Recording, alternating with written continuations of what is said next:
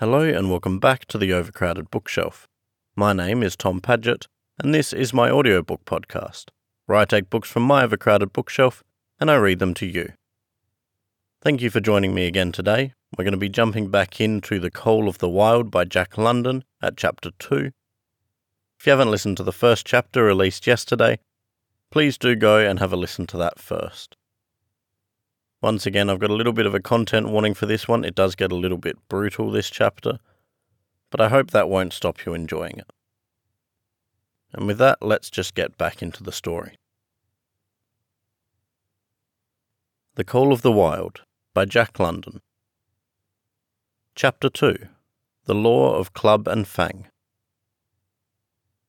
Buck's first day on the Dyea beach was like a nightmare. Every hour was filled with shock and surprise. He had been suddenly jerked from the heart of civilization and flung into the heart of things primordial. No lazy, sun-kissed life was this, with nothing to do but loaf and be bored.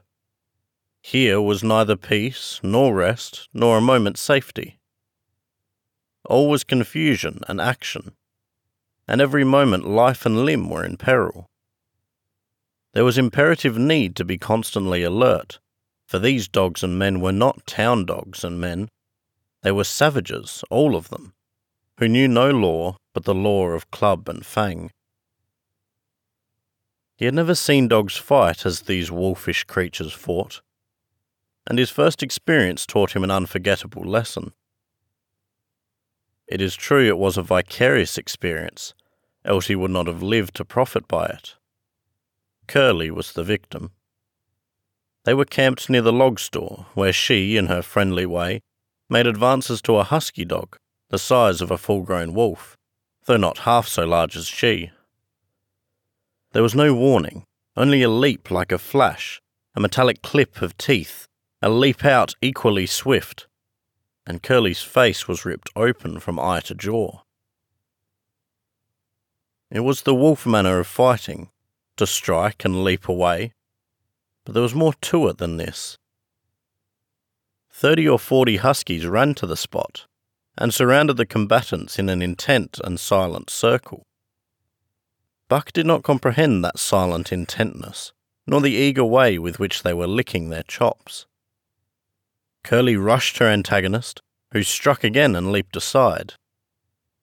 He met her next rush with his chest, in a peculiar fashion that tumbled her off her feet.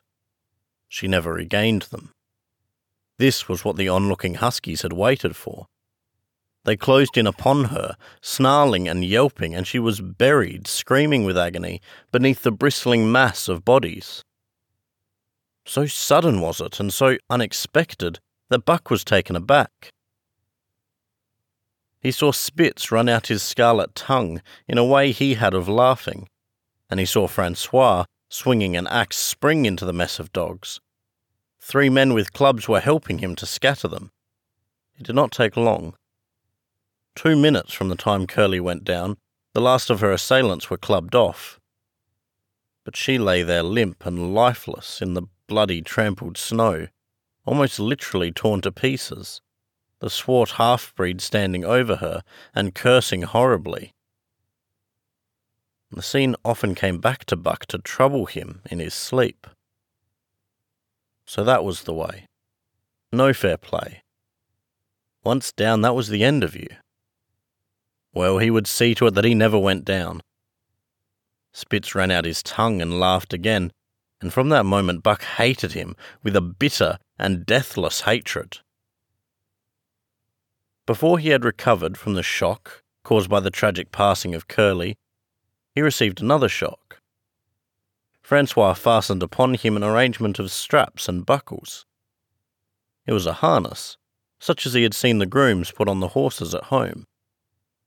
And as he had seen the horses work, so he was set to work, hauling Francois on a sled to the forest that fringed the valley, and returning with a load of firewood. Though his dignity was sorely hurt by thus being made a draft animal, he was too wise to rebel. He buckled down with a will and did his best, though it was all new and strange. Francois was stern, demanding instant obedience, and by virtue of his whip receiving instant obedience, while Dave, who was an experienced wheeler, nipped Buck's hindquarters whenever he was in error. Spitz was the leader, likewise experienced, and while he could not always get at Buck, he growled sharp reproof now and again, or cunningly threw his weight in the traces to jerk Buck into the way he should go. Buck learned easily, and under the combined tuition of his two mates and Francois, made remarkable progress. Ere they returned to camp, he knew enough to stop at Hoe, to go ahead at Mush, to swing wide on the bends, and to keep clear of the wheeler when the loaded sled shot downhill at their heels. "3 very good dogs," Francois told Perrault. "Dat Buck, him pull like hell. I teach him quick as anything." By afternoon, Perrault, who was in a hurry to be on the trail with his dispatches, returned with 2 more dogs. Billy and Joe, he called them, 2 brothers and true huskies both. Sons of the one mother though they were as different as day and night. Billy's one fault was his excessive good nature, while Joe was the very opposite, sour and introspective, with a perpetual snarl and a malignant eye. Buck received them in comradely fashion. Dave ignored them, while Spitz proceeded to thrash first one and then the other. Billy wagged his tail appeasingly, turned to run when he saw that appeasement was of no avail, and cried, still appeasingly, when Spitz's sharp teeth scored his flank. But no matter how Spitz circled, Joe whirled around on his heels to face him, mane bristling, ears laid back, lips writhing and snarling, jaws clipped together as fast as he could snap, and eyes diabolically gleaming, the incarnation of belligerent fear. So terrible was his appearance that Spitz was forced to forego disciplining him, but to cover his own discomfiture, he turned upon the inoffensive and wailing Billy and drove him to the confines of the camp. By evening, Perrault secured another dog, an old husky, long and lean and gaunt, with a battle-scarred face and a single eye, which flashed a warning of prowess that commanded respect. He was called Solex, which means the Angry One. Like Dave, he asked nothing, gave nothing, expected nothing, and when he marched slowly and deliberately into their midst, even Spitz left him alone. He had one peculiarity which Buck was unlucky enough to discover. He did not like to be approached on his blind side. Of this offence Buck was unwittingly guilty, and the first knowledge he had of his indiscretion was when Solex whirled upon him and slashed his shoulder to the bone for 3 inches up and down. Forever after, Buck avoided his blind side, and to the last of their comradeship had no more trouble. His only apparent ambition, like Dave's, was to be left alone, though, as Buck was afterward to learn, each of them possessed one other and even more vital ambition. That night Buck faced the great problem of sleeping. The tent, illuminated by a candle, glowed warmly in the midst of the white plain, and when he, as a matter of course, entered it, both Perrault and Francois bombarded him with curses and cooking utensils, till he recovered from his consternation and fled ignominiously into the outer cold. A chill wind was blowing that nipped him sharply and bit with a special venom into his wounded shoulder. He lay down on the snow and attempted to sleep, but the frost soon drove him shivering to his feet. Miserable and disconsolate, he wandered about among the many tents, only to find that one place was as cold as another. Here and there savage dogs rushed upon him, but he bristled his neck hair and snarled, for he was learning fast, and they let him go his way unmolested. Finally, an idea came to him. He would return and see how his own teammates were making out. To his astonishment, they had disappeared. Again he wandered through the great camp, looking for them. Again he returned. Were they in the tent? No, that could not be, else they would have been driven out. Then where could they possibly be? With dropping tail and shivering body, very forlorn indeed, he aimlessly circled the tent. Suddenly the snow gave way beneath his forelegs, and he sank down. Something wriggled under his feet. He sprang back, bristling and snarling, fearful of the unseen and unknown. But a friendly little yelp reassured him, and he went back to investigate. A whiff of warm air ascended to his nostrils, and there, curled up under the snow in a snug bowl, lay Billy. He whined placatingly, squirmed and wriggled to show his goodwill and intention, and even ventured, as a bribe for peace, to lick Buck's face with his warm, wet tongue. Another lesson. So that was the way they did it, eh? Buck confidently selected a spot, and with much fuss and waste effort proceeded to dig a hole for himself. In a trice, the heat from his body filled the confined space, and he was asleep. The day had been long and arduous, and he slept soundly and comfortable, though he growled and barked and wrestled with bad dreams. Nor did he open his eyes till roused by the noises of the waking camp. It had snowed during the night, and he was completely buried. The snow walls pressed him on every side, and a great surge of fear swept through him, the fear of the wild thing for the trap. It was a token that he was harking back through his own life to the life of his forebears, for he was a civilized dog, an unduly civilized dog, and of his own experience knew no trap, and so could not of himself fear it. The muscles of his whole body contracted spasmodically and instinctively. The hair on his neck and shoulders stood on end, and with a ferocious snarl he bounded straight up into the blinding day, the snow flying about him in a flashing cloud. Ere he landed on his feet, he saw the white camp spread out before him, and knew where he was, and remembered all that had passed from the time he went for a stroll with Manuel to the hole he had dug for himself the night before. A shout from Francois hailed his appearance. "What I say," the dog driver cried to Perrault. "Dat Buck for sure learn quick as anything." Perrault nodded gravely. As courier for the Canadian government, bearing important dispatches, he was anxious to secure the best dogs, and he was particularly gladdened by the possession of Buck. 3 more huskies were added to the team inside an hour, making a total of 9, and before another quarter of an hour had passed, they were in harness and swinging up the trail towards the Dyea Canyon. Buck was glad to be gone, and though the work was hard, he found he did not particularly despise it. He was surprised at the eagerness which animated the whole team, and which was communicated to him. But still more surprising was the change wrought in Dave and Sol-leks. They were new dogs, utterly transformed by the harness. All passiveness and unconcern had dropped from them. They were alert and active, anxious that the work should go well, and fiercely irritable with whatever, by delay or confusion, retarded that work. The toil of the tracers seemed the supreme expression of their being, and all that they lived for, and the only thing in which they took delight.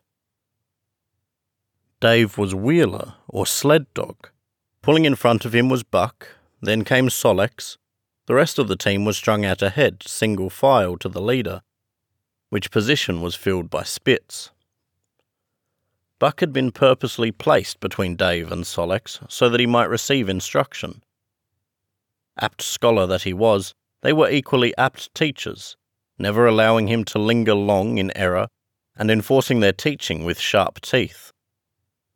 Dave was fair and very wise. He never nipped Buck without cause, and he never failed to nip him when he stood in need of it. As Francois's whip backed him up, Buck found it to be cheaper to mend his ways than to retaliate. Once, during a brief halt, when he got tangled in the traces and delayed the start, both Dave and Sol-leks flew at him and administered a sound trouncing. The resulting tangle was even worse, but Buck took good care to keep the tracers clear thereafter, and ere the day was done, so well had he mastered his work, his mates about ceased nagging him. Francois's whip snapped less frequently, and Perrault even honoured Buck by lifting up his feet and carefully examining them. It was a hard day's run up the canyon, through sheep camp, past the scales and timberline, across glaciers and snowdrifts hundreds of feet deep, and over the great Chilkoot Divide, which stands between the salt water and the fresh, and guards forbiddingly the sad and lonely north. They made good time down the chain of lakes which fills the craters of extinct volcanoes, and late that night pulled into the huge camp at the head of Lake Bennett, where thousands of gold seekers were building boats against the break-up of the ice in the spring. Buck made his hole in the snow and slept the sleep of the exhausted just, but all too early was routed out in the cold darkness and harnessed with his mates to the sled. That day they made 40 miles, the trail being packed. But the next day, and for many days to follow, they broke their own trail, worked harder and made poorer time. As a rule, Perrault travelled ahead of the team, packing the snow with webbed shoes to make it easier for them. Francois, guiding the sled at the G-pole, sometimes exchanged places with him, but not often. Perrault was in a hurry, and he prided himself on his knowledge of ice, which knowledge was indispensable, for the fall ice was very thin, and where there was swift water, there was no ice at all. Day after day, for days unending, Buck toiled in the traces. Always they broke camp in the dark, and the first grey of dawn found them hitting the trail with fresh miles reeled off behind them. And always they pitched camp after dark, eating their bit of fish and crawling to sleep into the snow. Buck was ravenous. The pound and a half of sun-dried salmon, which was his ration for each day, seemed to go nowhere. He never had enough, and suffered from perpetual hunger pangs. Yet the other dogs, because they weighed less and were born to the life, received a pound only of the fish, and managed to keep in good condition.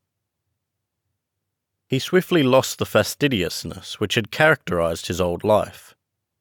A dainty eater, he found that his mates, finishing first, robbed him of his unfinished ration. There was no defending it. While he was fighting off 2 or 3, it was disappearing down the throats of the others. To remedy this, he ate as fast as they, and so greatly did hunger compel him, he was not above taking what did not belong to him. He watched and learned. When he saw Pike, one of the new dogs, a clever malingerer and thief, slyly steal a slice of bacon when Perrault's back was turned, he duplicated the performance the following day, getting away with the whole chunk. A great uproar was raised, but he was unsuspected, while Dub, an awkward blunderer who was always getting caught, was punished for Buck's misdeed. This first theft marked Buck as fit to survive in the hostile Northland environment. It marked his adaptability, his capacity to adjust himself to changing conditions, the lack of which would have meant swift and terrible death. It marked further the decay or going to pieces of his moral nature, a vain thing and a handicap in the ruthless struggle for existence. It was all well enough in the Southland, under the law of love and fellowship, to respect private property and personal feelings. But in the Northland, under the law of club and fang, whoso took such things into account was a fool, and in so far as he observed them, he would fail to prosper. Not that Buck reasoned it out. He was fit, that was all, and unconsciously he accommodated himself to the new mode of life. All his days, no matter what the odds, he had never run from a fight. But the club of the man in the red sweater had beaten into him a more fundamental and primitive code. Civilised, he could have died for a moral consideration, say the defence of Judge Miller's riding whip. But the completeness of his decivilisation was now evidenced by his ability to flee from the defence of a moral consideration, and so save his hide. He did not steal for joy of it, but because of the clamour of his stomach. He did not rob openly, but stole secretly and cunningly, out of respect for club and fang. In short, the things he did were done because it was easier to do them than not to do them. His development, or retrogression, was rapid. His muscles became hard as iron, and he grew callous to all ordinary pain. He achieved an internal as well as external economy. He could eat anything, no matter how loathsome or indigestible, and, once eaten, the juices of his stomach extracted the least particle of nutriment, and his blood carried it to the farthest reaches of his body, building it into the toughest and stoutest of tissues. Sight and scent became remarkably keen, while his hearing developed such acuteness that in his sleep he heard the faintest sound, and knew whether it heralded peace or peril. He learned to bite the ice out with his teeth when it collected between his toes, and when he was thirsty and there was a thick scum of ice over the waterhole, he would break it by rearing and striking it with stiff forelegs. His most conspicuous trait was an ability to scent the wind and forecast it a night in advance. No matter how breathless the air when he dug his nest by tree or bank, the wind that later blew inevitably found him to leeward, sheltered and snug. And not only did he learn by experience, but instincts long dead became alive again. The domesticated generations fell from him. In vague ways he remembered back to the youth of the breed, to the time the wild dogs ranged in packs through the primeval forest, and killed their meat as they ran it down. It was no task for him to learn to fight with cut and slash, and the quick wolf snap. In this manner had fought forgotten ancestors. They quickened the old life within him, and the old tricks which they had stamped into the heredity of the breed were his tricks. They came to him without effort or discovery, as though they had been his always. And when, on the still, cold nights, he pointed his nose at a star and howled long and wolf-like, it was his ancestors, dead and dust, pointing nose at star and howling down through the centuries and through him. And his cadences were their cadences, the cadences which voiced their woe and what to them was the meaning of the stillness and the cold and dark. Thus, as token of what a puppet thing life is, the ancient songs surged through him, and he came into his own again. And he came because men had found a yellow metal in the north, and because Manuel was a gardener's helper, whose wages did not lap over the needs of his wife, and diverse small copies of himself which he had managed to accumulate. And that is the end of chapter 2. That is where we will leave it for today. Hope you're starting to see this majestic, wild setting that we're getting into. I do love the world that is being created. And you're probably starting to see part of the underlying tone that Jack London is weaving through. This idea of ancestry and instinct lingering on in this creature and being brought back to life once comfort and civilization is removed. Thank you for joining me today. We'll be back tomorrow with Chapter 3. As always, you can find the podcast on Facebook at The Overcrowded Bookshelf and on Instagram at overcrowded_bookshelf. If you could leave me a rating or a review on the podcast provider of your choice or through my Facebook page, that would be greatly appreciated.